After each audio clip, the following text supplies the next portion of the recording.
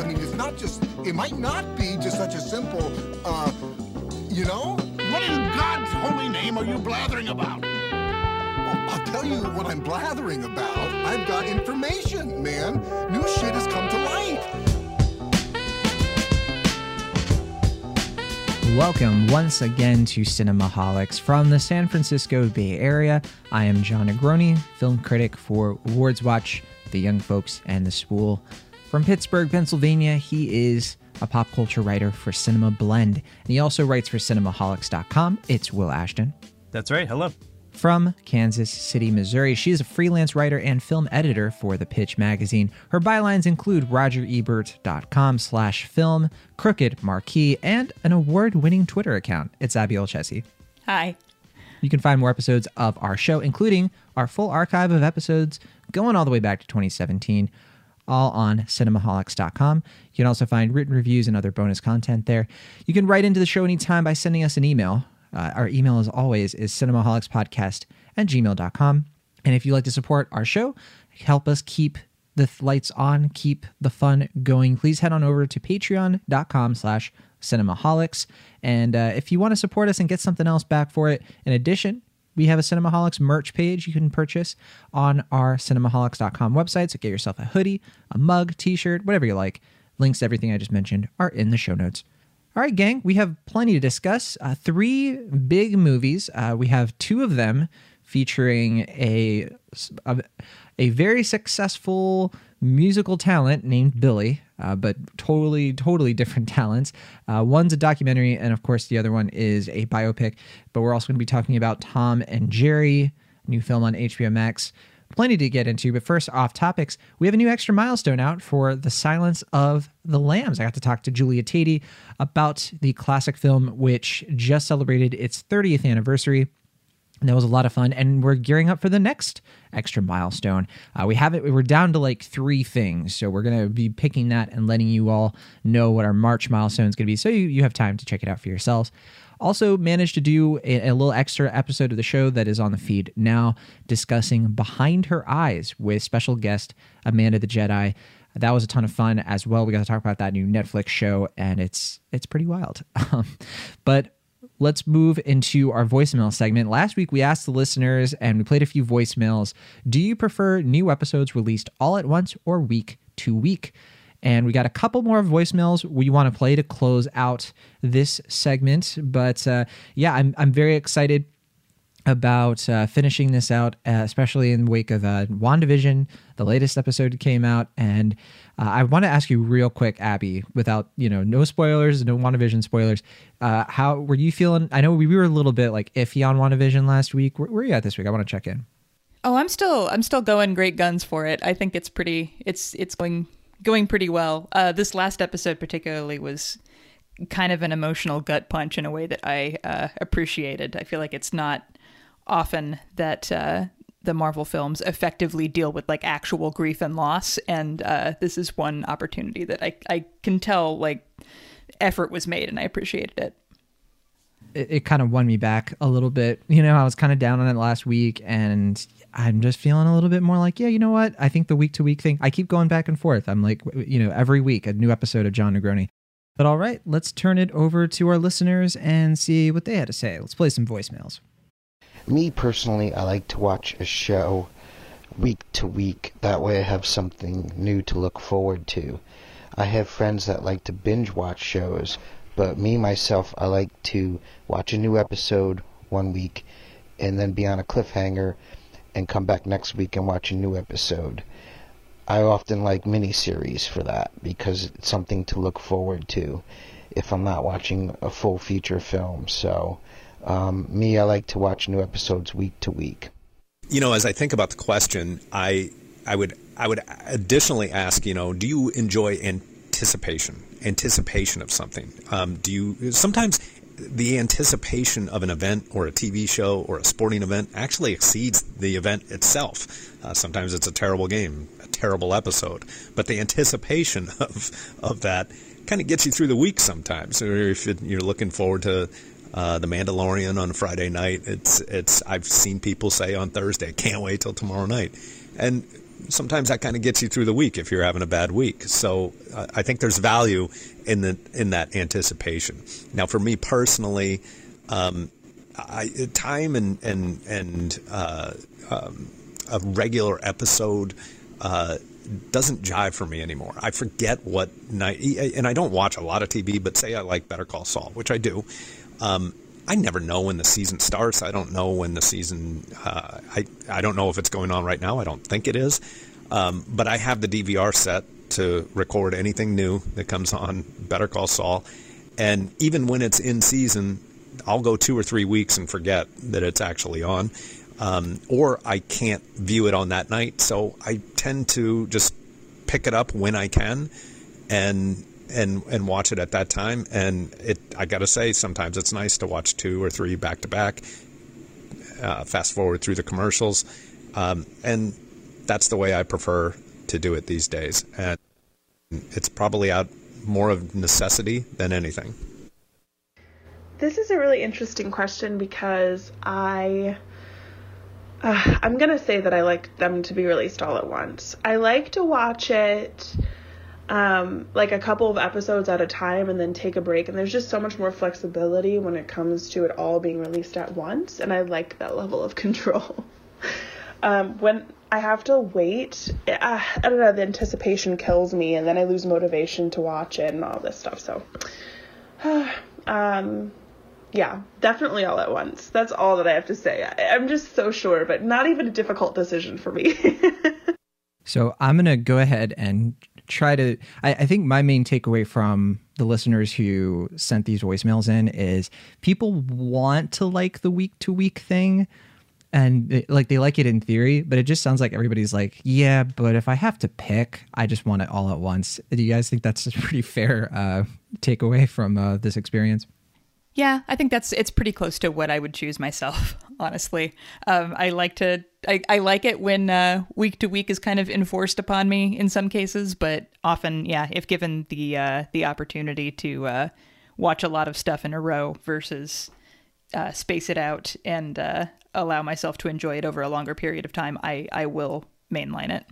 Yeah, like breaking news, instant gratification preferred by people who are like entertainment. I guess that's a good place to finish out that segment. We'll, of course, be doing a new voicemail prompt on the Swell app. So if you want to lend your voice to the show, don't forget to check that out. It is in the show notes. You can download the Swell app on iOS and Android and follow us on there, Cinemaholics, and hope to see you and hear you pretty soon. Okay, so we have a mini review from Mr. Will Ashton. Will, you saw a movie that I've been dying to see, but it's been a little elusive. The Mauritanian, something like I don't know how to pronounce it myself, but yeah, you had a chance to check this one out. Yeah, I did. Well, when you say it's elusive, I guess what you mean is that I got a screener for it and you did not, unfortunately. So, well, not just that, but like the release of it has been challenging because that happens all the time, but usually we're still able to catch things on VOD, virtual cinema. Right. But yeah, it's been tricky to get this one. Yeah, so far as I can tell, I mean, I think it goes on VOD this week. Like by the time people are listening to this, I think it will be on VOD. But yeah, as of now, it is not, which is weird because it's up for a couple Golden Globes, or at least one for Jodie Foster, and for whatever reason, they didn't make it release. They didn't release it in time for that for whatever reason. But I will say, I mean, this is a new film from Kevin McDonald, and we recently just saw a film from him, Life in a Day 2020, so he's keeping busy. This story is based on the memoir from, I think, a couple years ago called Guantanamo Diaries, which it follows our main subject.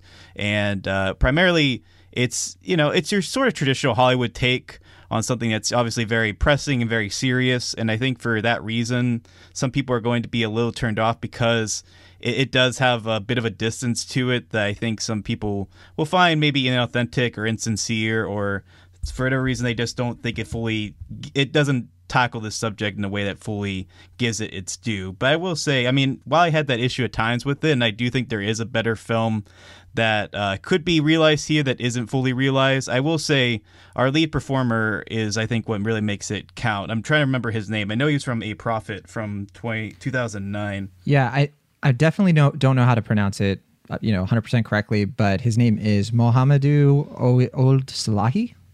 Yeah, that's the subject, but the actor. Oh, the actor. The actor is Tahar Rahim. Yeah, Tahar Rahim.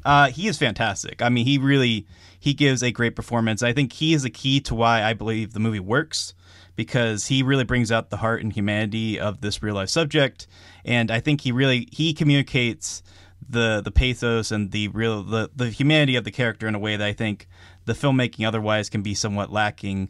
And I think that's amusing, because what's amusing about that to me is that in counterbalance to that is someone like producer Benedict Cumberbatch, who is putting on this very like fake Southern accent, and he's doing your kind of typical like good-hearted patriot who realizes the error of his ways, and he unfortunately gets a good bit of the narrative. And that's not to say I dislike Benedict Cumberbatch. I think he's a fine actor more often than not, but throughout the film he has this unfortunate, really affected accent throughout the film that is obviously very noticeable and doesn't quite ring as sincere as our lead's performance. And I think the movie kind of feels like that counterbalance throughout, where we get this really authentic, moving performance from our lead, and then we get like these, you know, like someone like Benedict Cumberbatch who's, you know, doing like this very Hollywoodized performance that ultimately I found more grating than not. And then I guess in between there is Jodie Foster, who I will say it's really great to see her again. I don't think I've seen her in a movie since I think that was Hotel Artemis. That was like 2016. That was like the last film with her, wasn't it? Yeah, I mean, I know there was Elysium before that, and that was 2013. So she's been, I think, primarily directing of late. I know she does a lot of Netflix TV shows, which, you know, good for her. I mean, I'm glad she's directing. I didn't see Money Monster, but I liked her other films like The Beaver and what was it? I think she did Home for the Holidays, right, with Holly Hunter. Her whole thing too. I mean, she's definitely made it pretty clear that she prefers directing to acting. So yeah, I mean, and you know, she's good at it, obviously. Yeah. And she doesn't owe me anything, so I mean, you know, she prefers to direct over act. It's fine, but I will say, I mean, well, I'm just kidding. Yeah, but I mean, I will say, I mean, you know, she is a star, and I think, you know, you can tell, like watching her again, seeing her in a movie again, it's just like, oh yeah, like, you know, like this is a star. You know, she has, you know, 4 decades of experience acting, and, you know, it's just nice to see her again. I think she makes it work, and I think when her scenes with our lead is what really makes this count. And I think because the movie is primarily that throughout, besides the Benedict Cumberbatch stuff, I think that's the reason why I'm ultimately more favorable than not on the film, even though it does have, you know, like that, like I said, that stuff that doesn't really ring sincere, that stuff that feels heavily dramatized, that is annoying, and I don't think really makes it count. But by and large, you know, I think this is a solid, admirable kind of B- film. Like, I don't think I'm going to be thinking about it too much. I don't think it really works as well as it could, but because the stuff that works really works, it ultimately rounds out to, I think, a decent film. So I give it a, you know, light recommendation, but I would say it is worth your while overall. I do want to know about Shailene Woodley, because let's just be honest, she's been on quite a losing streak, I think, with me with films. Between, I mean, her last few films, Endings, Beginnings, Adrift. Oh, okay, Snowden. yeah, I didn't see that one. Well, I saw that one. Yeah, the Divergent movies. I mean, she basically hasn't done a film role that I think has been, in my opinion, very good since like Fault in Our Stars. Sure. So yeah, how is she in this? Yeah, I mean, I guess I keep thinking about the fact that she's in Big Little Lies, which I think that's she's been quite her good like in, so. Yeah, that's been her like bright spot for sure. Right, that's been keeping her adrift, ironically, not adrift. Wait, yeah, I was gonna say that's not the right word for that. Right. But yeah, I mean, I think she's pretty good. I mean, I think she's a good actress. I don't think her role really gives her too much to do. You know, she's kind of stuck in a stock supporting character role that, I mean, she does what she can with it. I don't think she makes or breaks the film, but, you know, it is nice to see her in a role that isn't in a bad film, I guess, or at least in my opinion, it's not a bad film. So, you know, I guess we'll count that as a not a loss or a win. Just yeah, she does what she can. She's a good actress, and that's that. I mean, I am looking forward to. She has a couple films coming out this year. One of them I'm not that interested in. The high school one, I think it's called The Fallout. But her other movie with from Augustine Frizzell, The Last Letter from Your Lover, I think is called. That one I'm really looking forward to. And I think she's an executive producer on that too. So who knows? Maybe 2021 is going to be her year. Maybe. I mean, she's a really good actress when she gets the right role, like The Descendants, and I like Fault in Our Stars. I know some people don't. You know, Spectacular Now is a really good film, so, you know. She's got the goods. I just I agree though that her movie filmography isn't quite as strong as her work usually, but we'll see. Cool. Well, that's Maratarian. Did you say your grade on that one? Yeah, I think I did. It's low B minus. Low B minus, that's right. Okay, cool. Yeah, like you said, it's supposed to be hitting digital demand pretty soon. I think it's also coming to Prime Video, like not in March, but like in April. So if you don't want to rent it or anything like that on demand, if you don't want to pay a lot of money for it, and you have Prime Video, you can wait for it then. I believe it should be within the next month or 2 months or so. But all right, that's The Mauritanian. Glad you were able to check it out. I know that it's just one of those movies that, it got nominated for a Golden Globe, and people were like, well, we got to watch it now, myself included. That said, yeah, I don't know. It doesn't seem like something that's going to get like Oscar buzz, but who knows? I don't know. I mean, I really don't know who is in our Oscar race right now at this point, besides like the Nomadland categories and then like Trial Chicago 7. I really don't know who's a front runner besides those two films. So, I mean, acting wise, I mean, Best Actress, Best Supporting Actress, I guess could be fairly open at this point, but I don't want to say with any certainty. I'd say it's pretty competitive, but well, I guess Supporting Actress more than anything. Because we also have like Mank, we have Minari. Yeah. Sure. Yeah, I mean, I know Best Actor is stacked, but I know the other category. Well, don't forget, like it's a lot of its legacy stuff, like with Glenn Close for Hillbilly Elegy. Right. Yeah, well, that's Supporting Actress, right? Or is that she Best Actor? Yeah, that's what I said. Yeah. I mean, yeah, I could see her being this being her year, I guess. It would be really sad if it was for Hillbilly Elegy, but I mean, I know. I mean, yeah. I didn't think that The Wife should have been her year either, but that would have been a little bit easier to swallow. Right. I mean, yeah, I think Olivia Colman was the better of the two performance-wise, but I mean, yeah, at the same time, it is like, oh man, just give her an Oscar. Glenn Close, she's trying so hard. It is kind of weird. It's just dawning on me too. Like we usually have had our Oscar episode by now, but yeah, because it's delayed, it's kind of weird that we're even talking about awards, even though we're in like the full swing of the new year. But that's how it is this year. All right, well, that's it for mini reviews. Let's get into our first big review of the week. Tom and Jerry. After a lifetime of being the world's most famous enemies, you can count on me like 1, 2, 3. Tom and Jerry are about to start over. 'Cause that's what friends are supposed to do. Oh yeah. In the big city.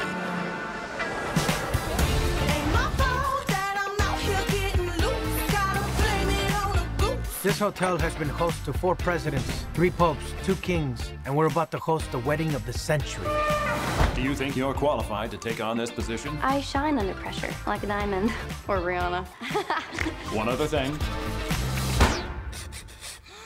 We have a mouse problem. With the what now? I'll catch it, sir. Everybody gonna shine. I was born like this, don't even gotta try. Oh, wow, this is so detailed. We could hire an exterminator, or we can leverage millions of years of predatory evolution. Got the baddest lie.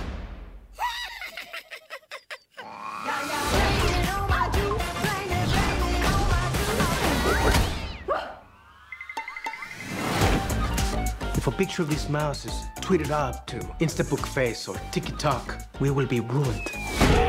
No, sir, that's not gonna happen. That rodent is toast.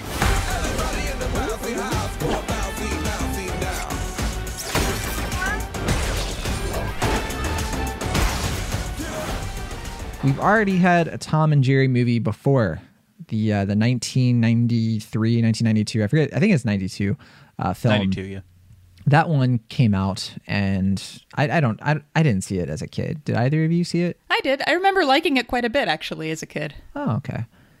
I actually just watched it this week because I hadn't seen it before, and I was like you. I remember seeing the VHS a lot, like at Family Video and stuff, and I never got around to watching it. So I watched this week. It's not that good. I'm sure. I'm sure it doesn't hold up. So this is I'm talking from the perspective of like a 7-year-old. So right. I mean, the main thing about that movie is that it's just not really a Tom and Jerry movie. Like they talk and sing, and they're like mostly friends throughout, and they don't really like do a lot of slapstick. It's just kind of like a generic kind of like 80s family cartoon movie that just happens to have Tom and Jerry in it. So that's the main thing about that's really weird and bad. So I will say comparatively, this is a much more faithful Tom and Jerry film, the 2021 one. Which is definitely a weird reality considering how this movie is set up. So this movie as we've kind of alluded to, is a mix of live action and animation. It's basically doing the Smurfs thing, where the Smurfs in 2011 took these classic nostalgic characters and just stuck them in New York City and kind of put them around a very generic story with human characters. And that's basically what this is. It's faithful to Tom and Jerry in the sense that it has a lot of Tom and Jerry like shorts kind of like weaved into the story here, where Tom is trying to do something, Jerry antagonizes him, and Tom chases around Jerry. The movie is a bunch of that, but it's also a plot involving a hotel and Chloe Grace Moretz being somebody who's trying to take on this new job. She's not qualified for a hotel, and she's being hounded by Michael Pena, who plays an events manager. It's a bunch of stuff you don't care about. But the whole point of it is that this movie, it was supposed to come out a long, long time ago.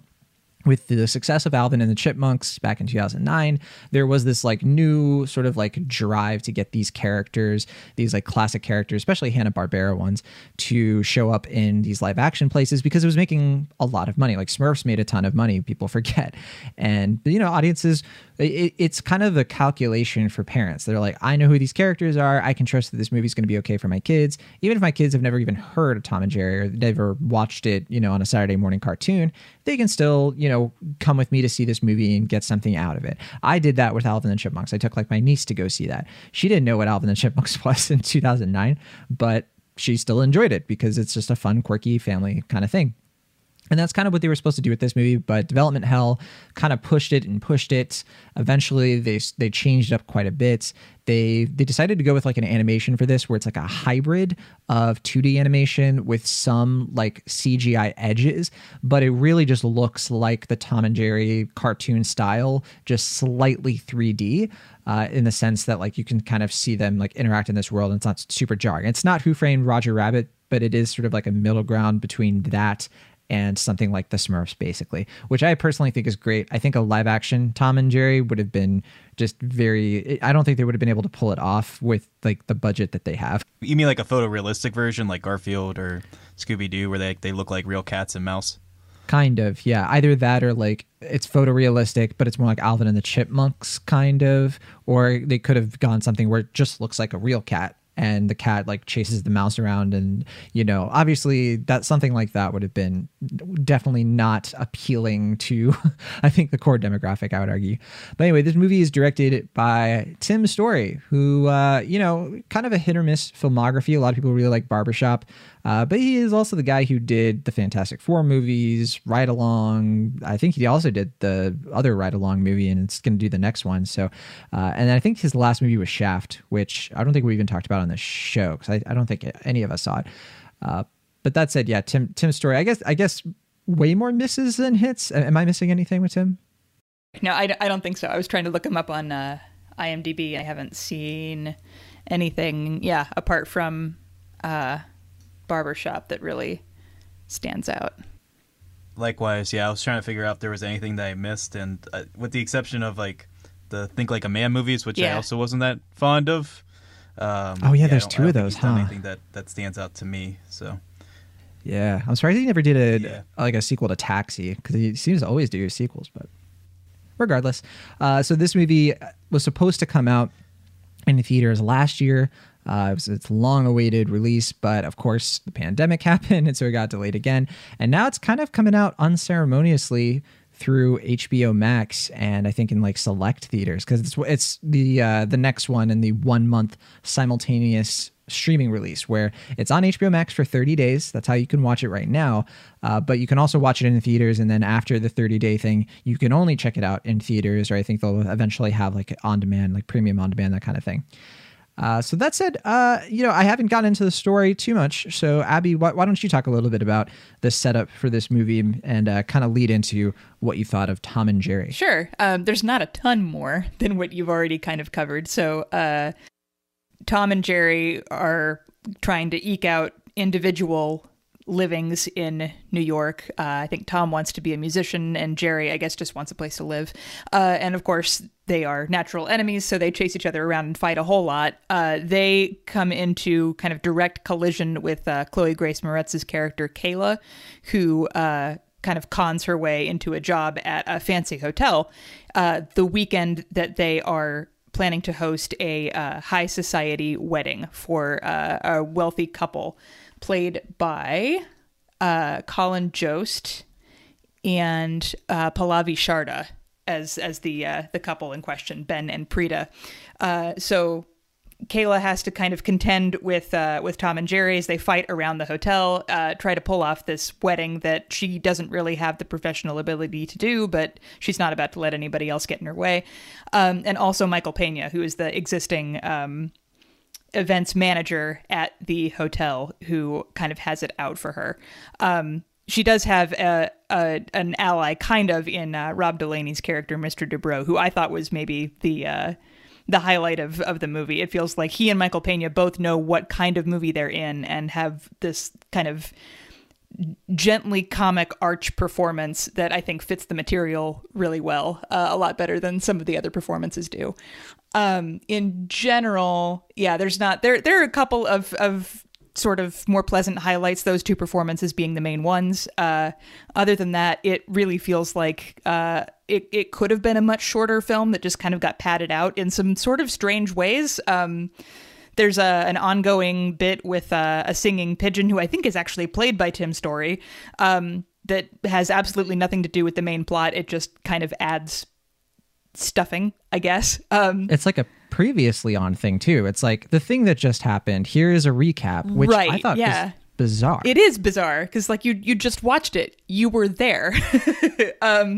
So yeah, there's some stuff that's in there that doesn't. It feels like it doesn't necessarily need to be there. There are a lot of kind of weird plot contrivances that, of course, like don't hold up at all in any form of reality. But like, obviously, this is a kids movie and it's got like all cartoon animals. So what do you expect? That part I'm willing to let go.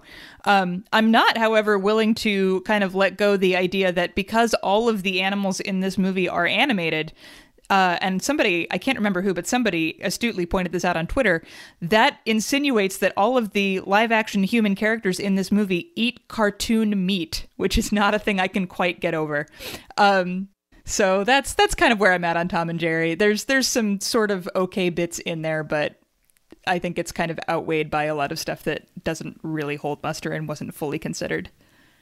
Maybe that just means this movie is sneakily trying to tell us we should all be vegetarians. I mean, it makes a pretty strong case, let me tell you. I mean, the only ones we see dead and presumably eaten are the fish, right? Which is weird that's where they draw the line. But I guess by Catholicism rules, but sure. We never see like a hot dog stand that like forces us to like, confront our innate animal killing biases. So yeah. As far as I know. Right. Also, rounding out this voice cast before you get into your thoughts, Will, and it's quite a voice cast. We kind of learned through this movie that according to Tim's story, Tom the cat is he is I believe he's black because his singing voice is T-Pain. His like shoulder devil and shoulder angel is voiced by Lil Rel Howery. And so I guess that was, I think, Will, your main takeaway from this voice cast. Oh, and also we should say they used archived voice recordings for Tom and Jerry, like otherwise. So William Hanna, Mel Blanc, June Foray, just like those little like sound effects that they do, including Jerry, of course. I don't think Jerry is voiced by anything else. And then we also have Bobby Cannavale as Spike the Bulldog, and Nicky Jam as Butch, this black alley cat that I actually thought should have been the main character. I actually kind of enjoyed him and Tom's back and forth. But okay, Will, what did you think of this movie? Yeah, I mean, I'm not too far from where Abby is in that I think it's at once better and worse than I anticipated. I expect it to be a fairly mediocre live action animation hybrid, and that's basically what it is. But like you were saying, John, at the same time, like the animation itself is a little bit better than I expect, primarily, I guess, because they have the 2D animation designs. I think the animation itself is primarily 3D, but the fact that they choose to keep the 2D designs was definitely in the movie's favor. I don't think it looks like amazing, but I think it looks pretty good, and I think it works fairly well within the environments. Like it wasn't too distracting as far as the animation and the environments they're in. But I will say that anytime they rely on animated character is talking or speaking, it doesn't quite look right. Like there's this weird like uncanny valley thing where you can tell like when their heads move, it doesn't quite look right.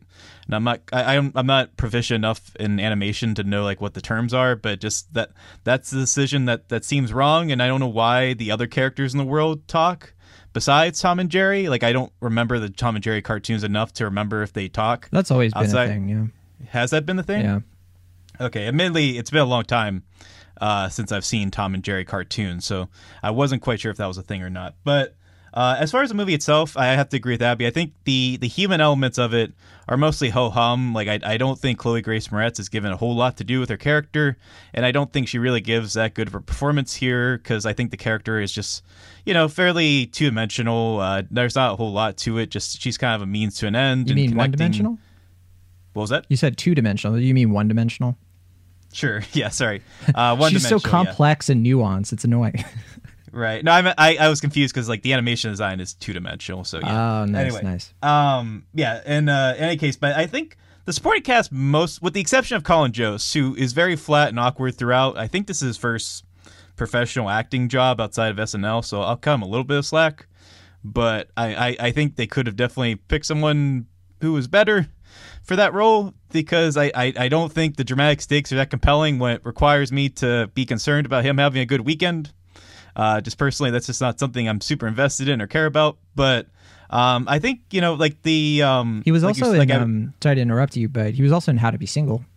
Oh, okay. I forgot him in that, I'll admit. I don't think you're the only one, to be honest. Right. But yeah, I think Michael Pena and Rob Delaney are fun. I don't think likewise they're given a whole lot to do. And similarly, Ken Jeong, I keep forgetting he's in the film because, he doesn't really get a lot to do besides like one climactic incident. And then we got a few other characters. So I was telling John about this off the air, but there's a character, I don't know the actress's name, but the character of Joy is, in my opinion, the highlight of the film because I think she gets the funniest lines and I think she delivers them in the best way. And I wish she was the main character because I feel like her character is a lot more interesting and fun than what we got from Chloe Grace Moretz. Yeah, that's Patsy Farron is that actress's name. She's done some theatrical stuff and some stuff for the BBC. She's British. But yeah, I recognized her right away and I was like, no, you deserve better. So I agree. Yeah, she's Spanish-British. Oh, is she? Yeah. She's from Barcelona. In most other cases, I think her character would have been a throwaway one. But for me, every time she was on screen, I was like, okay, something funny is going to happen because she was consistently pretty good about making her character pop and have a little bit more personality than I think would have been given on the page. So many kudos to her. It's not easy to make these type of one-dimensional roles stand out. But otherwise, yeah, like similar to Abby, I think it's a fairly mediocre animation live-action hybrid that I probably don't think I'm going to be thinking about too much afterwards, but at the same time, it's better than your Alvin Chipmunks movie or anything like that. It just doesn't really have much to it. It's a fairly unremarkable film by and large. I think the first Alvin and the Chipmunks is actually pretty solid. I guess I'm on an island with that sometimes, but yeah, I gotta say, I think this is a pretty easy calculation. If you really like Tom and Jerry, like you like old school Tom and Jerry, this is definitely worth checking out. You might actually like it more than you expect. I know a bunch of people have come away from this being like, you know what, it's really not that bad. For me, I enjoyed it. That's what I've heard from a bunch of people at this point. And so I think, a movie like this existing is definitely a fine thing. It definitely makes sense from a money-making perspective for them to do something like this, because I do think there are some scenes, particularly there's one in like an alleyway where Tom is trying to reach Jerry at a window that is very reminiscent of like classic Tom and Jerry. That was like the one time where I was like, this feels like it has like that slapstick, that timing that is reminiscent of what made those cartoons really sparkle and come to life. For me, I never really liked Tom and Jerry very much. It was always like a background thing. My main thing with it is that I never really liked Tom or Jerry. I didn't root for either of them.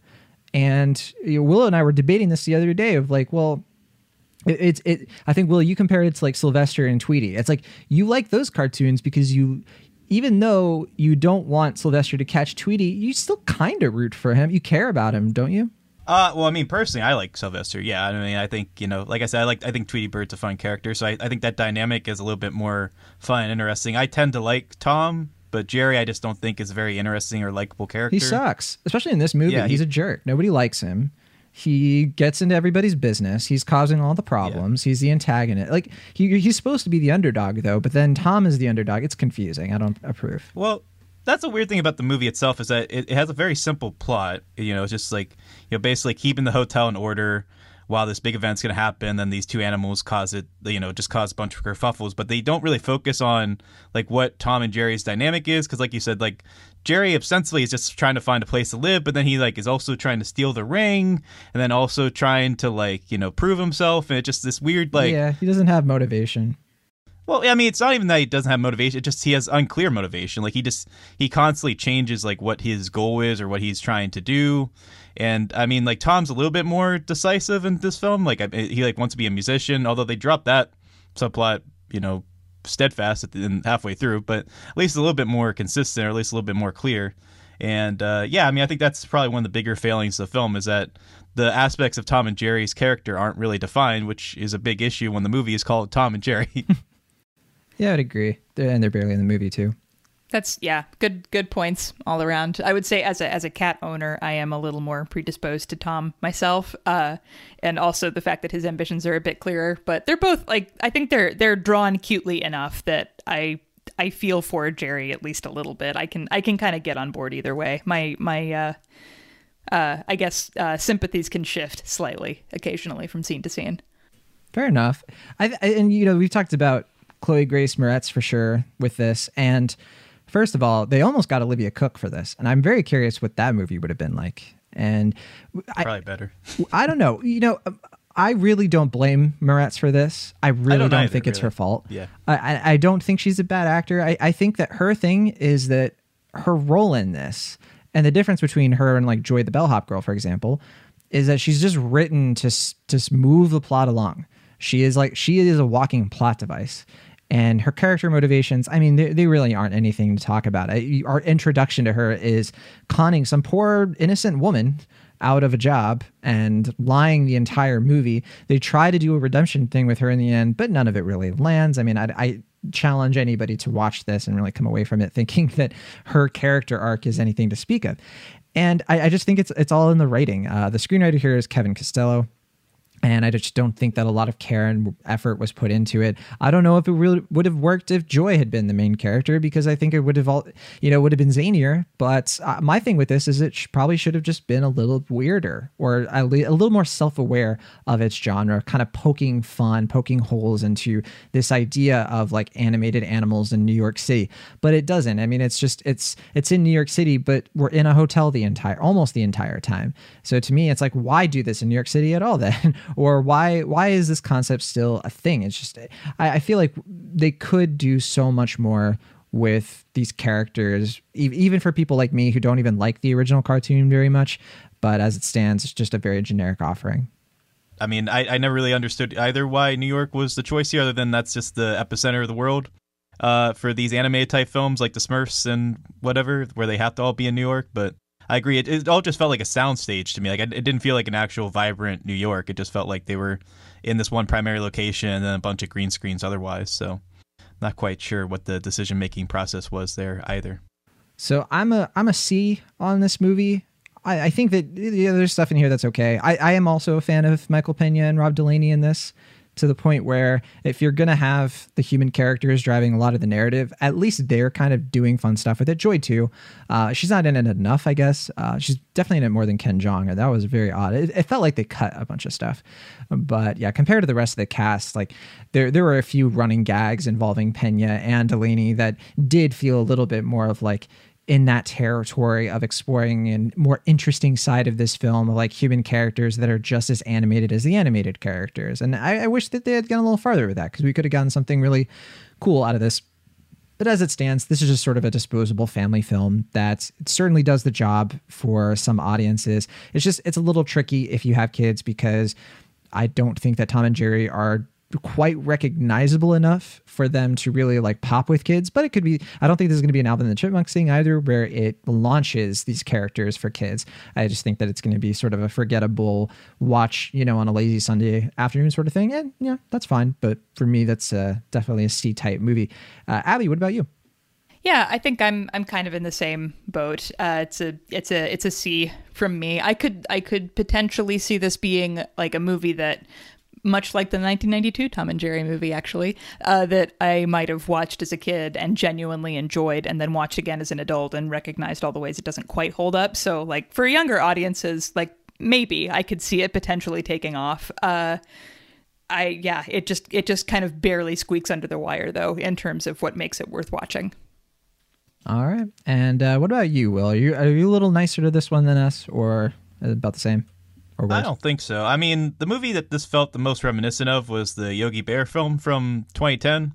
In that, like, that was a similarly kind of outdated film, but I remember in that film, like, the Yogi Bear and Boo Boo aspects worked fine, but they kept focusing on the humans that weren't quite as fun or developed or interesting throughout, and it just felt like this kind of tug and pull throughout where, you know, like the animated aspects are fine, or, you know, like they're appealing enough for fans of the property, but they don't really trust them enough to keep them the focus here. And likewise, I feel like the Tom and Jerry aspects of this film are better than I expected. I think they're more true to the character than we would have gotten in other film like this before, for instance, like the 92 film. But I just think it's a pretty mediocre film otherwise. It doesn't really trust the brand enough to keep the focus on the main characters. The aspects of the characters themselves aren't super defined, like I mentioned, and it just seems like a lackluster effort all around. And weirdly enough, it felt more like a 90s Tom and Jerry movie than the actual Tom and Jerry movie from the 90s, so I'm not quite sure what to make of that. But yeah, I think a C is a pretty fair and fine grade for this. It's not the worst thing. It's better than a lot of other family films in this vein, but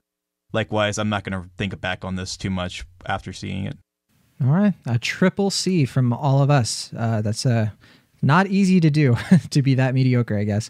I want to see a Tom and Jerry road trip movie. That's in my wish list. If they were going to try to do this again, I think that's a better formula, but alas, I guess I have heard that the 1992 film kind of is that in part, isn't it? Yes, just what I was about to say. It is basically a road trip movie, unfortunately. Oh, dang. But, yeah. I guess that's why they didn't. Oh, well. All right, well, Tom and Jerry is available to stream right now on HBO Max for the next 30 days. It is 101 minutes long. So it's not the longest watch, hour 40. I think it's the shortest film we're talking about this week by a long shot. But yeah, if you have a chance to see it and you're interested, by all means. All right, our next film, The United States versus Billie Holiday. Will and I checked this one out. Abby did not. And this is our first film covering one of the Billies. And this one's on Hulu. It is a biographical drama about Billie Holiday, the legendary Billie Holiday, who is played in this movie by Andra Day. Andra Day is a fantastic singer, vocal performer. And she's been in like one or two other films, kind of in side roles. This is her first like leading role. This is like her big film debut. And this is directed by Lee Daniels, who of course has won tons of awards, is pretty well acclaimed. A lot of people know him for his work on Precious, based on the novel Push by Sapphire, of course. And that came out 11 years ago, 12 years ago, something like that. And he has a history of weird titles in his movies. Like, I think you're about to mention Lee Daniels, The Butler. The Butler. Which is another. His name is in the movie. I mean, by all means. Also, well, this that movie, one was a. What was that? I think this movie too. I think United States versus Billie Holiday is not a great title. Like it's kind of wordy and clunky. Yeah, and it makes the movie seem like it's one long court case, right? And it's not. It's kind of in the same sense like Batman v Superman: Dawn of Justice. There's definitely like an antagonism. There's definitely like this movie is all about how the FBI set their sights on Billie Holiday, targeted her in the 1940s and 1950s because she came out with this song called Strange Fruit. To this day, one of the most influential songs of all time, particularly in how it shaped sentiment all over the U.S. over the lynching of black people that to this day is still technically legal. For those of you who don't know, lynching is the practice of capital justice on behalf of citizens on black Americans, people that they deem as guilty of crimes. Most lynchings, as you would expect, are not only they're all racially motivated, but they are inflicted for racial violence and for typically on innocent people. And obviously capital punishment for any reason is extremely dubious, to say the least.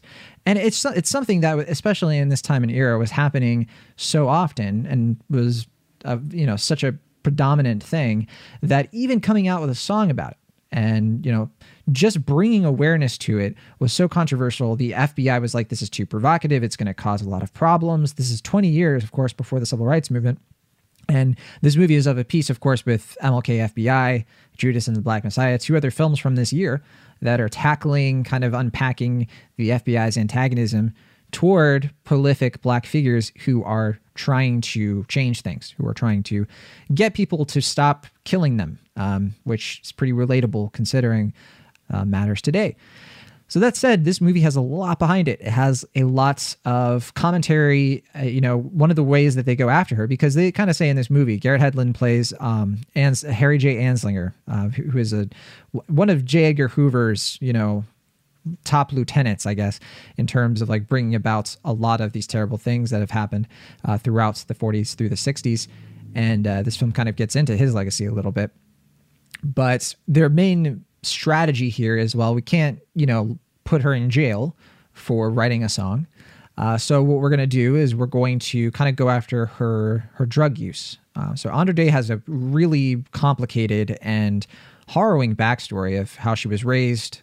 She lived in brothels. This movie definitely touches on that. She had heroin addiction plague her for many, many years, all the way up until her death.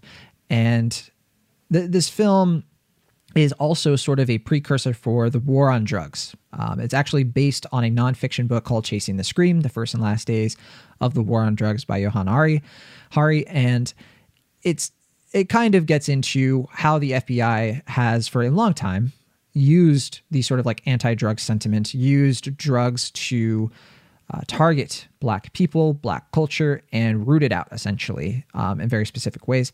And that's and I say all of this, that's only partly what this movie is. This movie is also a kind of love story between Andra Day's character and Jimmy Fletcher, who we won't give away sort of his role in the film necessarily, but people might have an idea of what that's about if they've a little bit familiar with the film. He's played by Trevante Rhodes. There's also a side story about sort of exploring, but not really, Billie Holiday's bisexuality, including a rumored relationship she had with Tula Bankhead in real life, played here by Natasha Lyonne. But again, that's kind of here and there, not really. This film is also sort of tackling her various marriages with abusive men, drug dealers, and pushers, things like that. Rob Morgan plays Louis McKay in this. It's a dense film, a long film, over 2.5 hours long. Or not 2.5. I guess it's like a little over 2 hours, actually. But all that said, it's so much of so many things. It got nominated for a Golden Globe, so people were really looking forward to it. But it has been resoundingly rejected, I think, by critics. Or if not resoundingly rejected, I guess it's probably fair to say critics have been mixed at best with this, and not a lot of people have given it. I think its Rotten Tomatoes score is actually not that bad, and I think the main reason is because a lot of these reviews are complimenting their dislike of the film, and it's just the way it's constructed, its script and its editing are the main culprits of like why a lot of people are just not into this.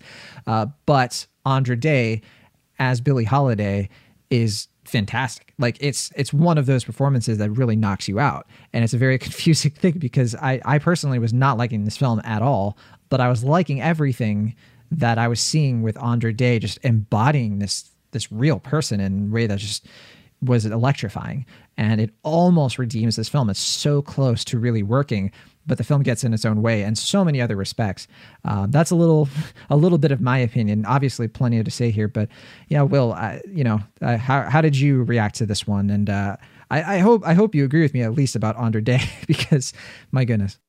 Yeah, I mean, it's just a frustrating film because, like, pretty much for everything you just said, like, it's a film at odds with itself because we have a lead performance here by Andra Day that is so ferocious, so inspired, so meaningful, and it, like you said, it almost makes the movie work because she brings so much invigorated spirit to this performance and really makes Billie Holiday come alive again that you want to champion the film and you want to recognize what she's doing because it is really an outstanding performance. But Lee Daniels, who's a director I don't dislike. I mean, I really did like Precious when I saw it in 2009. I believe it was in my top 5 at the time. And, you know, I mean, the Butler was fine. I don't remember it too fondly, but I remember thinking it was decent.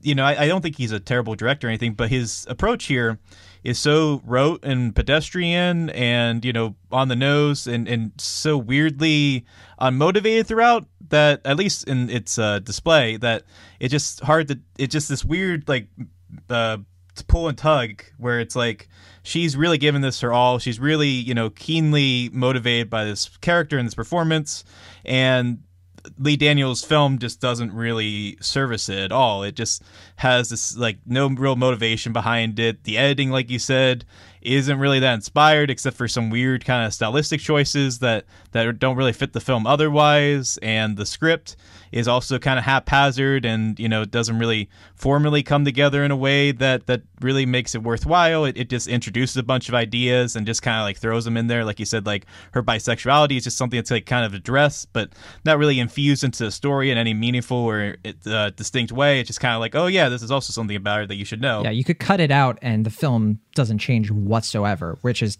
a horrific sign of how this film operates.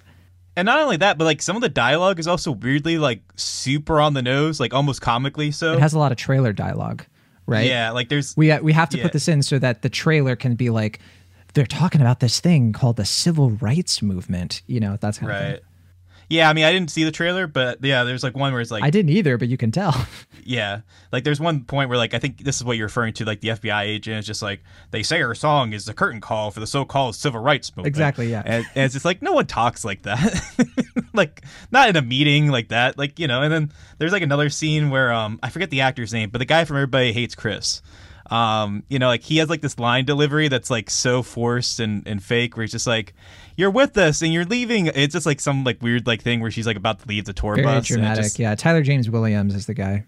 Yeah. Who's a good actor. And I think he does, you know, outside of that line delivery, I think he's pretty good here. Yeah. But yeah, just like you said, it's just frustrating because, you know, I mean, otherwise it just has this very TV movie feel to it, which is why I'm surprised it was going to go to theaters. I believe this was a Paramount film before it went to Hulu. Yeah, it was. And it was sold very recently too, like in December. Yeah. Right. Yeah, it was. I think it just missed its theatrical release because of the pandemic. Like I think it would have gone to theaters otherwise, as far as I can tell. And it just feels weird because like the style of it, you know, maybe because Lee Daniels has been working a lot with TV recently, it just feels like a TV movie in its approach and style. And, you know, it just feels like this very odd give and take from a very, you know, cinematic, larger-than-life performance that is undermined by pretty much everything else surrounding it. I think the original release was like summer. I think it was like maybe like July of 2020. So it wasn't super close, but I mean, they definitely were thinking it was going to hit that date. They thought COVID was going to be over, but clearly that was not the case. Yeah, I'd say, you know, there's two main issues I have with this movie. I'll start with the positive thing of kind of jumping off what you said about Tyler James Williams in this. Also, I really liked Miss Lawrence in here, who plays Miss Freddie. And I think her whole entourage, I thought pops. Like these were characters who I thought were just fun to see in here. I would have much preferred a movie that really focused on her friendships with her entourage and, you know, their relationships instead of this like forced romance, instead of this antagonism with the FBI. And that leads into my main issue with this movie is the gratuitous focus on her demons, where this film just over and over again is like, yeah, she was addicted to heroin and we're going to show it to you again and again. We're going to show her being raped and abused. And it's just like dogpiling all of this trauma on this woman who just deserves far more dignity, because yes, these things were terrible and they happened, and it's not that you take them out of the film, but it's a balancing act. And I think it's almost like really questionable why the film feels like we have to be shown this over and over again. It's bizarre to me. I don't understand it. I find it really frustrating, kind of similar to what you were saying, because Billie Holiday is just a fantastic, a legendary performer. There's already been a film kind of covering her life, played by Diana Ross from the 70s. I haven't seen it, but I've heard it's fantastic. And, you know, I think that's from what I can tell, that film does a much better job of, tributing her, while being honest about all of these problems. You can't get around that. But I think this film just sort of adds to like this sort of pity party that people have about Billie Holiday that I think is disingenuous, where it's like, she was so great. It's just too bad about, the drug use and all of that. And I think this film tries to add to that and tries to like help you understand how she got to this place. I just don't think it succeeds in doing that well, because I think a lot of people walk away from this just thinking that this person was miserable 100%, which that's just, I don't know. I don't find it very fitting. And then my other issue is, and we've kind of touched on it with like the editing and everything. The issue is like they made a very generic biopic, and I think they realized it was generic after they were done shooting, and we're like, well, we gotta artsy it up. We gotta make it better. We have to make it less generic. So I think that's where all of those weird editing choices come in, where they're cutting things. I think they cut a lot of the bisexuality stuff out, for example, to sort of like make it a leaner runtime. I think that they were like, well, we gotta like do something different with these transitions. We've got to, speed it up here, because that way people won't be like, oh, it's just another biopic. It has artistic flavor. But of course, like anybody who's ever made something knows, is like just adding stuff like that for the sake of it does not dispel the problem or solve the problem or anything like that. Yeah. So yeah, that's definitely where I stand. Yeah, it's a classic Homer Simpson thing, that episode where he makes a dating video for Flanders and he keeps adding star wipes. And Lisa Simpson's like, you can't just make a video based on star wipes. And he's like, well, I have hamburger, we can have steak. And that's just what I felt like watching this movie, where it's just like they felt like they had to use every editing tactic they could, because they could, I guess, and it made the movie pop in their minds. But yeah, I don't know. My theory, I told you this, is that I think the editor knew it was a pretty flat film throughout, and he was just like, I gotta make this count. Like, I gotta make my time worth it. So he just added all these flashes to show like, hey, look what I can do as an editor. Like, I can do this and I can do this, and I wouldn't be surprised if his phone number just came up at one point, just like, hey, if you need any editing, just check me out right here. I don't know, but yeah, I mean, I think you pretty much hit the nail on the head. It just feels like a movie that, like I said, it has like a TV movie of the week feel. It favors the melodrama over the humanity of the character, but the performance is often what makes it count. And it's that, like I said, that give and pull where it's like the approach of the filmmaking is so rote and so by the numbers that it doesn't really serve as a proper legend or tribute to Billie Holiday, but the performance is so inspired and so keenly meaningful to the actress, and she makes it count, that it just feels like this weird kind of mishmash of tones that is just really frustrating, because like you can see some key scenes in this movie where it does work, or at least it is interesting, and even that sometimes like Lee Daniels incorporates some stylistic choices that I think are pretty interesting. Like at the end there's like a little like waltz scene that's kind of modernized that I don't really know what point it serves, but it's like, okay, that's clearly from like a different, yeah, it's from a different film of this, and I don't know if that would have been better, but at least it would have been more interesting than what we got here.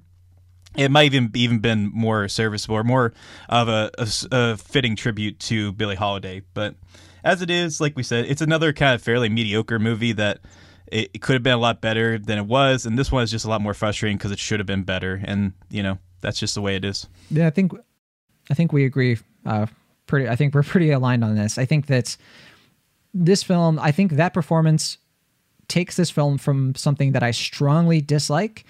But because of this performance, it's one that I dislike with caveats. And that the main caveat is, of course, Andra Day. So if it wasn't for her just really bringing it to this would be a C-. But her performance elevates it so much that I actually end up being a C+. Because the main thing, too, is that I just think that if her acting career dies because of this, I'm going to be very angry.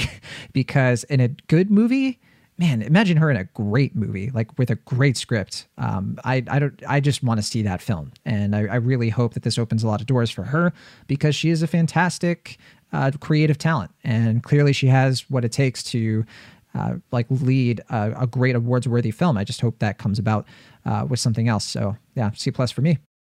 Yeah, I'm not too far from you. I think I'd give it a high C. I'm on the verge of giving it a C+, but like you said, like I think the faults of the film just keep weighing it down to the point where it just doesn't feel like a worthy tribute to Billie Holiday. If I had followed her career as a little bit more than I do right now, I think I'd be a little bit more angry.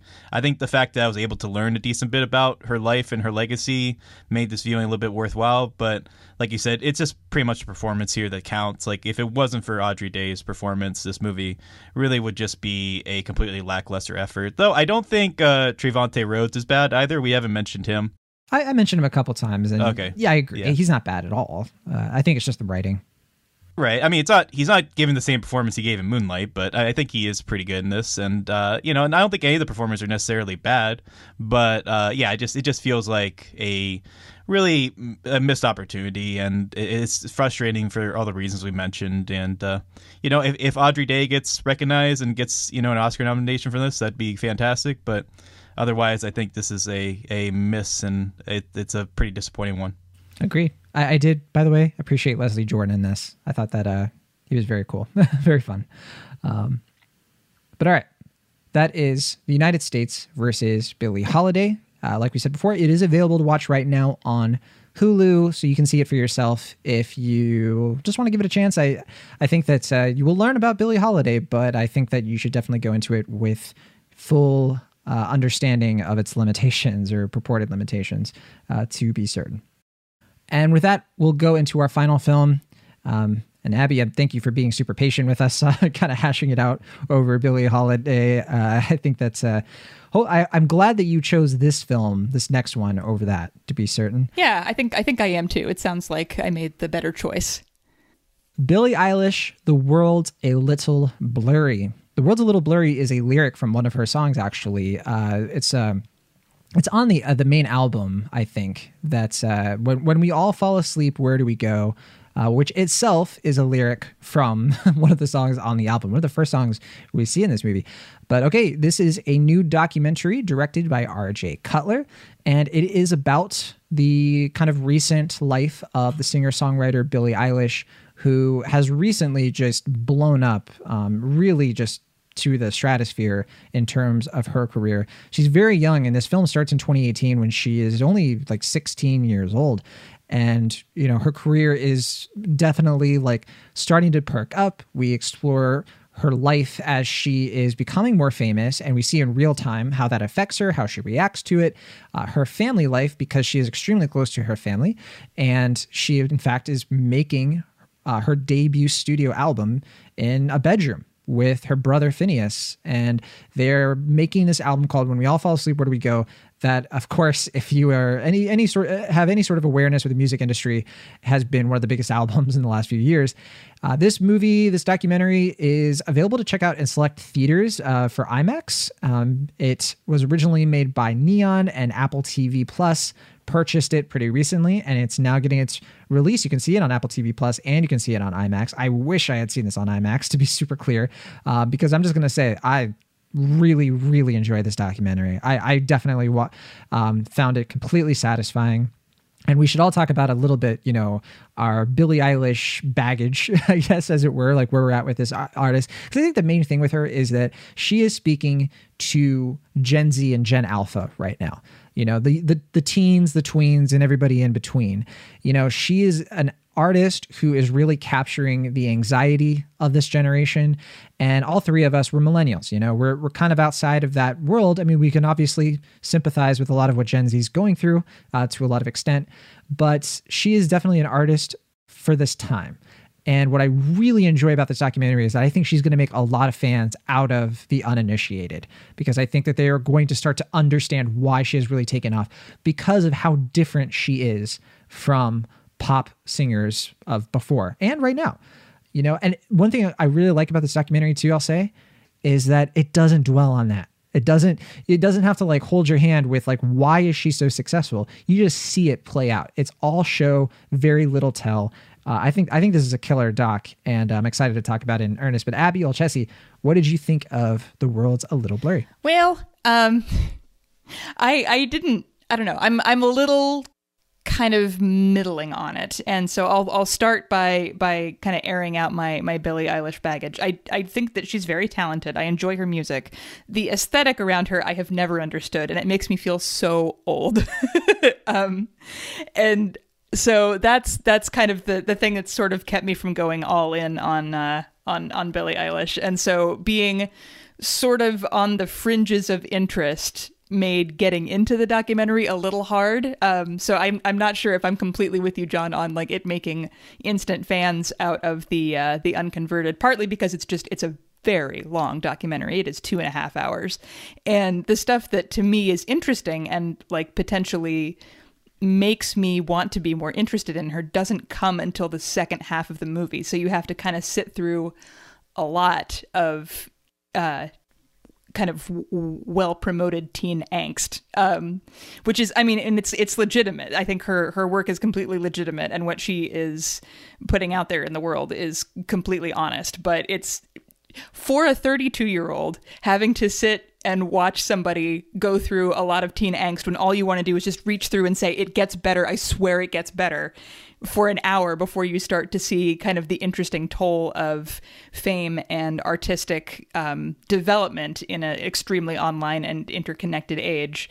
I feel like that was a bit of a tall order. However, I do think that the stuff that happens in the second half of the film, where it goes into her like dynamic with her parents a little bit, where it explores her relationships a little bit, and like her big Coachella performance and how that really takes off, and how all of these things that she's been wanting to do and thinking about, and people that she has been interested in for a long time, like seeing those relationships come to fruition, that to me was the more interesting part of the movie.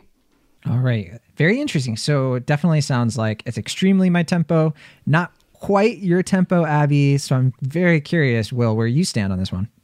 Yeah, I mean, I guess I'm somewhere in between, because I do agree with you, John. I think Billie Eilish is a very talented young musician.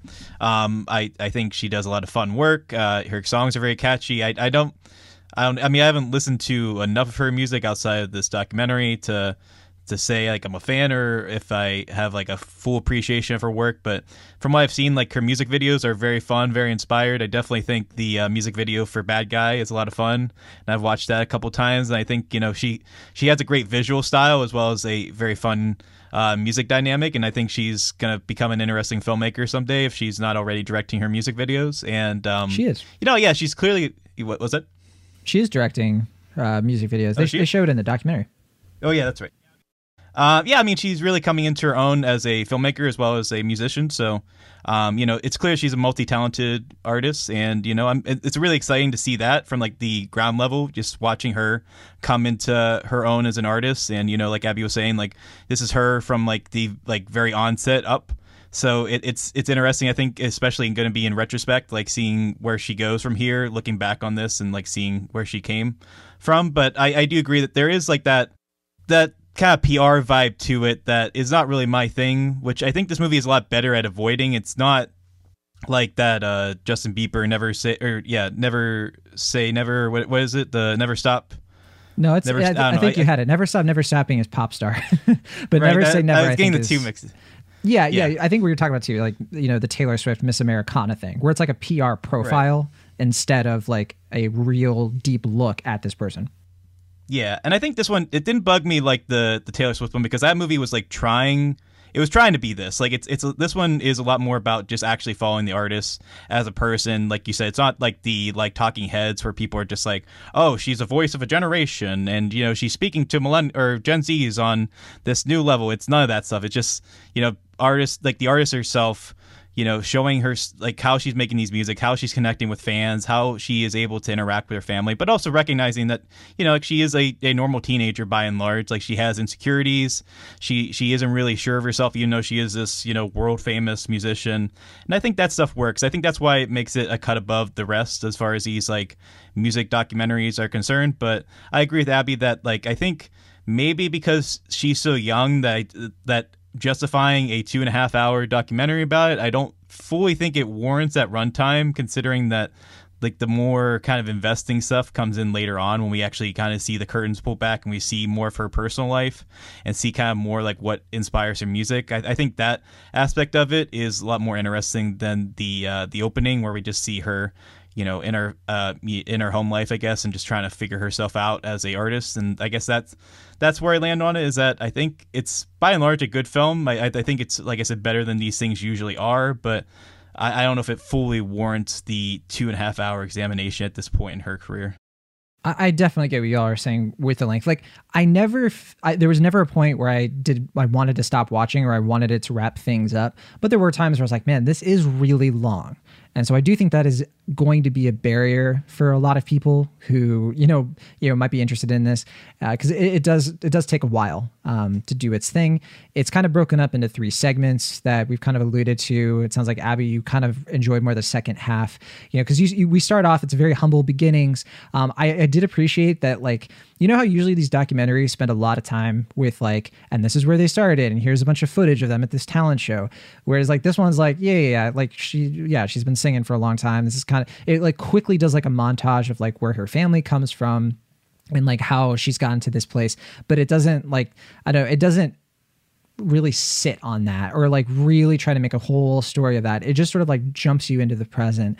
And I gotta say, I'm really strong on this. I think this documentary is just so entertaining, and I understand that like she's so young, but I think for me, like what makes this stand out and why I don't mind, you know, the whole youth angle of like the lack of life experience, because I was thinking about it for sure. It's hard not to. I think though, seeing somebody like encounter those experiences and then wrestle with them over time, that's kind of what made this really pop for me. Like that's what made me really connect with her, was like I did have kind of, I think Abby, you're kind of saying it's just like, oh, it gets better, you know, you want to root for her, you want her to get through this. And I think part of the secret weapon of this thing, and the reason that it's much better, I think, than Miss Americana, is because she doesn't have to talk to the camera. Like she doesn't have to just say how she's feeling like to the documentarian. It's all overheard conversations. It's all fly on the wall. It's all her trying to just like talk about this with her parents. And I did have this sort of feeling of like, she has a good head on her shoulders, but she has a lot of problems and issues that she's working through. And this documentary, I think, explores that very faithfully, brings that humanity to her experiences that just brought me sort of like both joy and inspiration for her as an artist. And I just really, I just felt so empathetic with her. And there were so many moments in this that stood out to me that in other music documentaries, I think like I barely remember most of what happens. With this one, I remember so much of like the conversations with her parents and like just little things that they say. The Coachella thing with Katy Perry is just, I mean, that is like such a movie moment, you know, that and the whole like Justin Bieber thing. There's a whole arc to that I just was like, I remember watching it, and when like the Justin Bieber stuff was being set up, I was like, oh, I really hope they pay this off in a way that really works. And it just does. I think that it just goes in these directions that make it such an uplifting musical documentary. And I'd say in general, 2021, what a year for music documentaries. I think like between this and like a lot of the ones we saw at Sundance, it's really strong. And I think that's, you know, with Apple TV and all that stuff, I think that between this and like BC Boy Story, clearly like there's a niche here that's working, you know, like, you know, curating these documentaries, these like shows, these like live things that, you know, really connect with like what's going on with music today. And I forgot to mention too, my Eilish baggage. There's like one Billie Eilish song that I have like downloaded that I've listened to a bunch called Come Out and Play. It's a single. And I've heard her songs like most people, like Bad Guys, the big one, obviously. But before this doc, yeah, I wasn't a huge fan or anything. I didn't know any of these details. I didn't know this documentary doesn't get into it, but do you all know her full name? The pirate middle name? Yeah. Her full name, it's Billie Eilish Pirate Baird O'Connell. Eilish is her middle name. Okay. Interesting. Or one of her middle names. Yeah. Her parents really come from the industry. Like her dad was in he has like a small role in Iron Man. Huh. Because they're like a Hollywood family, yeah. Yeah, and that's an aspect of the film that I wish they explored a little bit more, because I always felt like I was kind of at a barrier with them, even when they're supposed to be kind of close. I'm still like get why they kind of push her into the spotlight, or like why like they kind of feel comfortable with her dating this older guy, and just like those aspects of it felt a little weird to me. Maybe because we're coming off of like Framing Britney Spears, and we have like these kind of more conversations coming up in the media right now.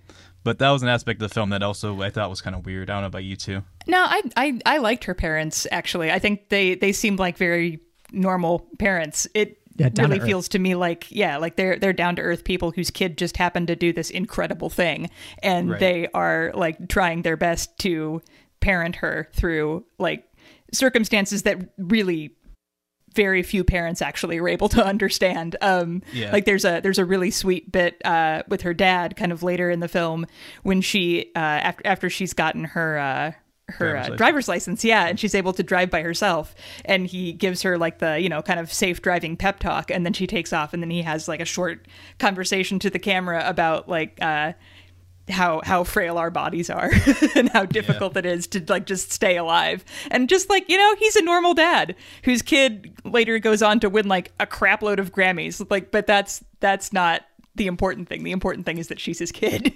And there's some really sweet stuff with her mom too, where she's talking about Justin Bieber and how how their relationship, how their friendship is like kind of progressing, and how nice that is, but also how bad she feels for Justin Bieber, like for his background. And it feels like such typical sweet mom stuff that you don't normally hear in that in that kind of context. That I think those were two of my favorite parts of the movie, just because they are so unexpected, but like make absolute sense given what we know about that family and how they live. Yeah, and I mean, to be fair, like I agree, like I think those are two of the best moments of the film, and I don't dislike the parents. I just kind of wish I knew more about them.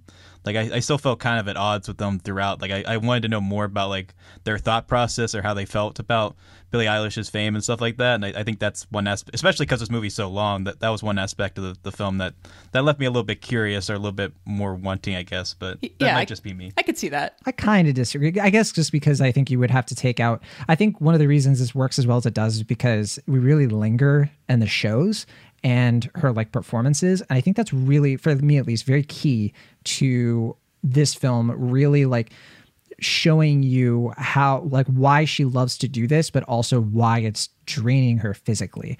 Because we see her like show after show, and there is a real progression to, like, when we start out, it's like, it's intimate. She's just like, she's talking directly to the audience in a very real way. But as it goes on, and as she becomes more famous, they really do lay on how this is wearing her out and how this is starting to overwhelm her. And particularly with the Justin Bieber thing, like what you were alluding to, Abby, I think there is such a fascinating undercurrent there of becoming, the star that you pined for so long.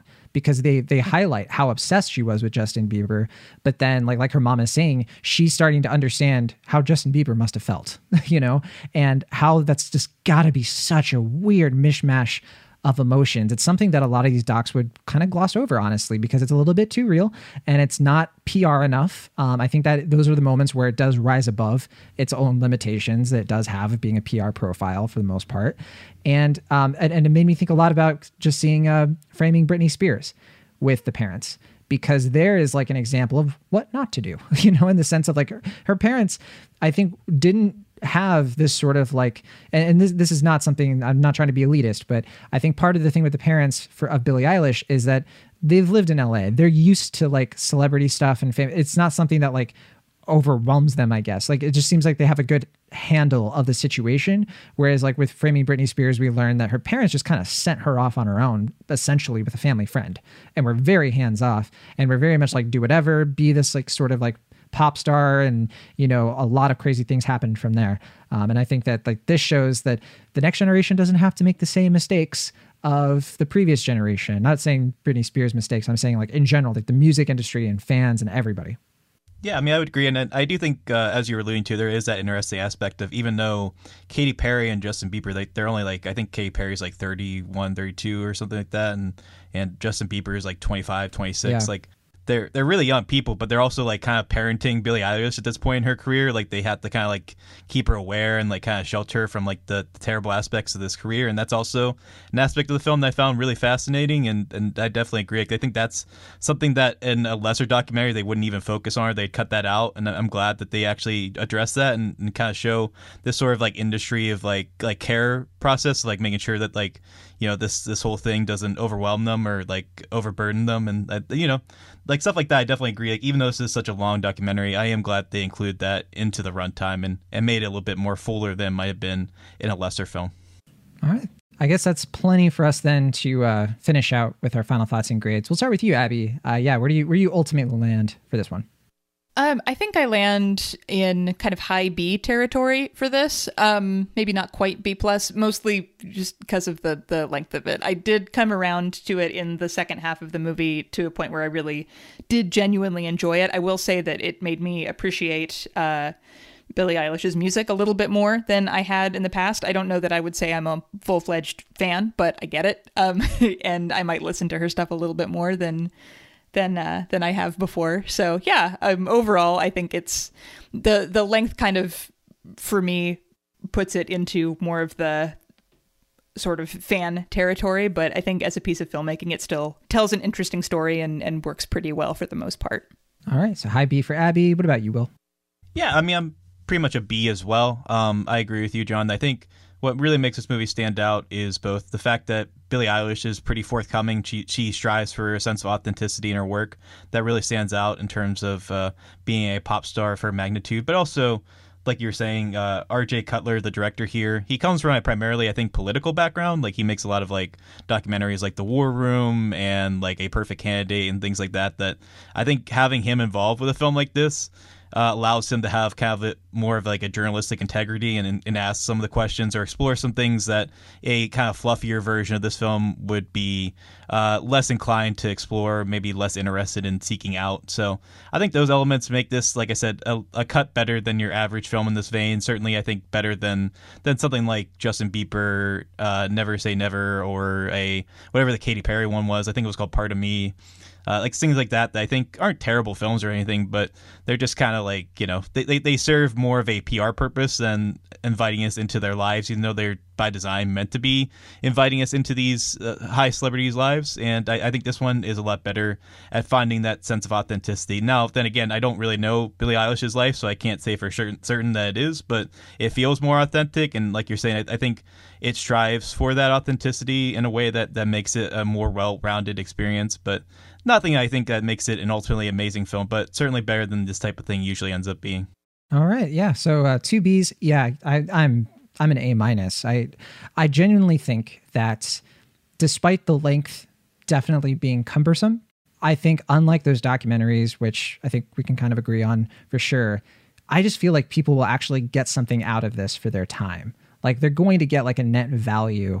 And I really appreciate how this documentary can and will sort of like bridge a generational gap that I personally find unfortunate, especially between millennials and our younger siblings, the Gen Z crowd. I think that what I've always appreciated about Billie Eilish's music, I do think that it's an acquired taste for people who are a little older, who were more used to that like really glossy, polished thing. And that's fine. There's nothing wrong with that. It's just it's the stuff we grew up on, right? But kids today just connect with a totally different type of music. And I think that's I think that what this documentary does well is I think it's going to help people appreciate and unpack her music, her lyrics, her persona, her tackling of these issues, like her authenticity from afar. You don't have to love her music. You don't have to think all of her music is really catchy and for you. But I do think this documentary can help people understand not just what people are going through at this age group, but also a little bit of like, what is it like to become famous in this day and age? It really is like a coming of age documentary, and that it makes it very unique in that way. There's just not a lot of artists who could have a documentary like this. I mean, thinking of like artists who became famous in their teen years and early 20s, there's not that, probably not that much story there related to the music itself. A lot of it is going to be, they go on tour, they play a bunch of shows, they become super famous. Maybe there's like a downfall, but that sort of stuff tends to not happen until a lot later. but I think there is like a real story here, a real narrative that has so much connective tissue that like really makes you think about a lot of societal issues. It makes you think about the industry and what about it isn't really working. The fact that she, we start the doc with her making music in the humblest way with her brother, and the film goes on and it changes, and then the industry tries to like reshape her and mold her and change her. But I really enjoy how it ends with this whole thing with the Grammys and this whole like coming home sort of thing that does make her story feel unfinished. And that is for sure, like, this is not the definitive documentary. I think this is not the definitive Billie Eilish story. I think she's going to go on to be extremely influential in a lot of other things. I hope she is, because I really think she is a tremendous talent. But as like a starting point, I think for her career, I think the only thing that brings it down is its own like actual limitations. Of course, like I can't rise above certain things of like having this sort of access means that, it's not going to be able to go into all the messy details that it probably should. So I don't think we get the full documentary out of this. We get something that is, I think, really special. And I'm really glad I saw it. It's one of my favorite films of the year. Definitely one of the better Apple TV things that's come out for sure. So yeah, A- for me. And yeah, I'm glad you both at least enjoyed it. I was worried it was going to be like, in C territory. That would have broken my heart, but B's are good. All right. Billie Eilish, The World's a Little Blurry, is available to watch right now on Apple TV Plus, and you can check it out in theaters, select theaters right now. And that'll do it for our show this week. Abby, is there anything you'd like to plug? Anything going on in your world? I'm trying to think if there's anything huge or exciting coming up. Not necessarily. I think I mentioned I have I have an essay up at Ebert right now about The Straight Story. I think I mentioned that last week. I will have reviews. I have a full review up for Minari on Crooked Marquee. I will have a full review up for Raya and the Last Dragon by the end of the week. And I think that will pretty much do it for me for this week in stuff. Sounds good. Yeah, I'm getting ready, like literally right after we talk here. I'm going to probably watch Raya and the Last Dragon. I'm very excited. I hope it's great. What about you, Will Ashton? Anything going on you want to plug? Yeah, well, we just released the second episode of Ain't Ogre Till It's Ogre Season 5. That is our February episode, since I guess this will be coming out in March. So, yeah, I mean, that's our 50th episode of the show, and we have a lot of fun celebrating that. You may or may not get a cameo from one John Negroni in the episode. I won't spoil it, but, if you hear his voice, don't be surprised. And that's one of many surprises, I think, there in the episode. So I hope people check it out. Absolutely. I have it downloaded and ready to go. And I haven't listened to it quite yet, though. I don't have anything too much to plug for myself. I do have a review of Tom and Jerry up on Awards Watch, and you can read my review of The United States versus Billie Holiday on The Young Folks. I think that should be out by the time you're listening to this. And yeah, I do want to plug something for a friend of the show, Corey Woodruff and Charlie Ridgely. They both just came out with a new podcast, first 2 episodes of their new podcast, Generation VHS, which just came out. So want to give that a little bit of love. Yeah, Will, absolutely. Let's let you set that up. What's Generation VHS all about? Yeah, I mean, Generation VHS, if you're a fan of Ain't Ogre Till It's Ogre, it likewise revisits films from the 90s and 2000s and gives them a more kind of critical, academic, but also fan perspective, just like reevaluating the films of that time and just being like, hey, like, this was kind of weird. Why did this movie come out? Like, why did Disney make Jungle to Jungle? Or, like, what's going on with Good Burger and things like that. And, it's a lot of fun. I mean, we've had them on the show before, so, I'm not going to say anything critical of Corey and Charlie, because I think they're very good guys and they have a lot of great things to say, and this podcast is no exception, so check it out. Yeah, highly worth checking out for sure. Once you're done listening to Ain't Ogre Till It's Ogre, this episode of Cinemaholics, you got a lot of podcasts to get to, and sure. But it's a great variety. Yeah, they have 2 episodes out now. I listened to Small Soldiers.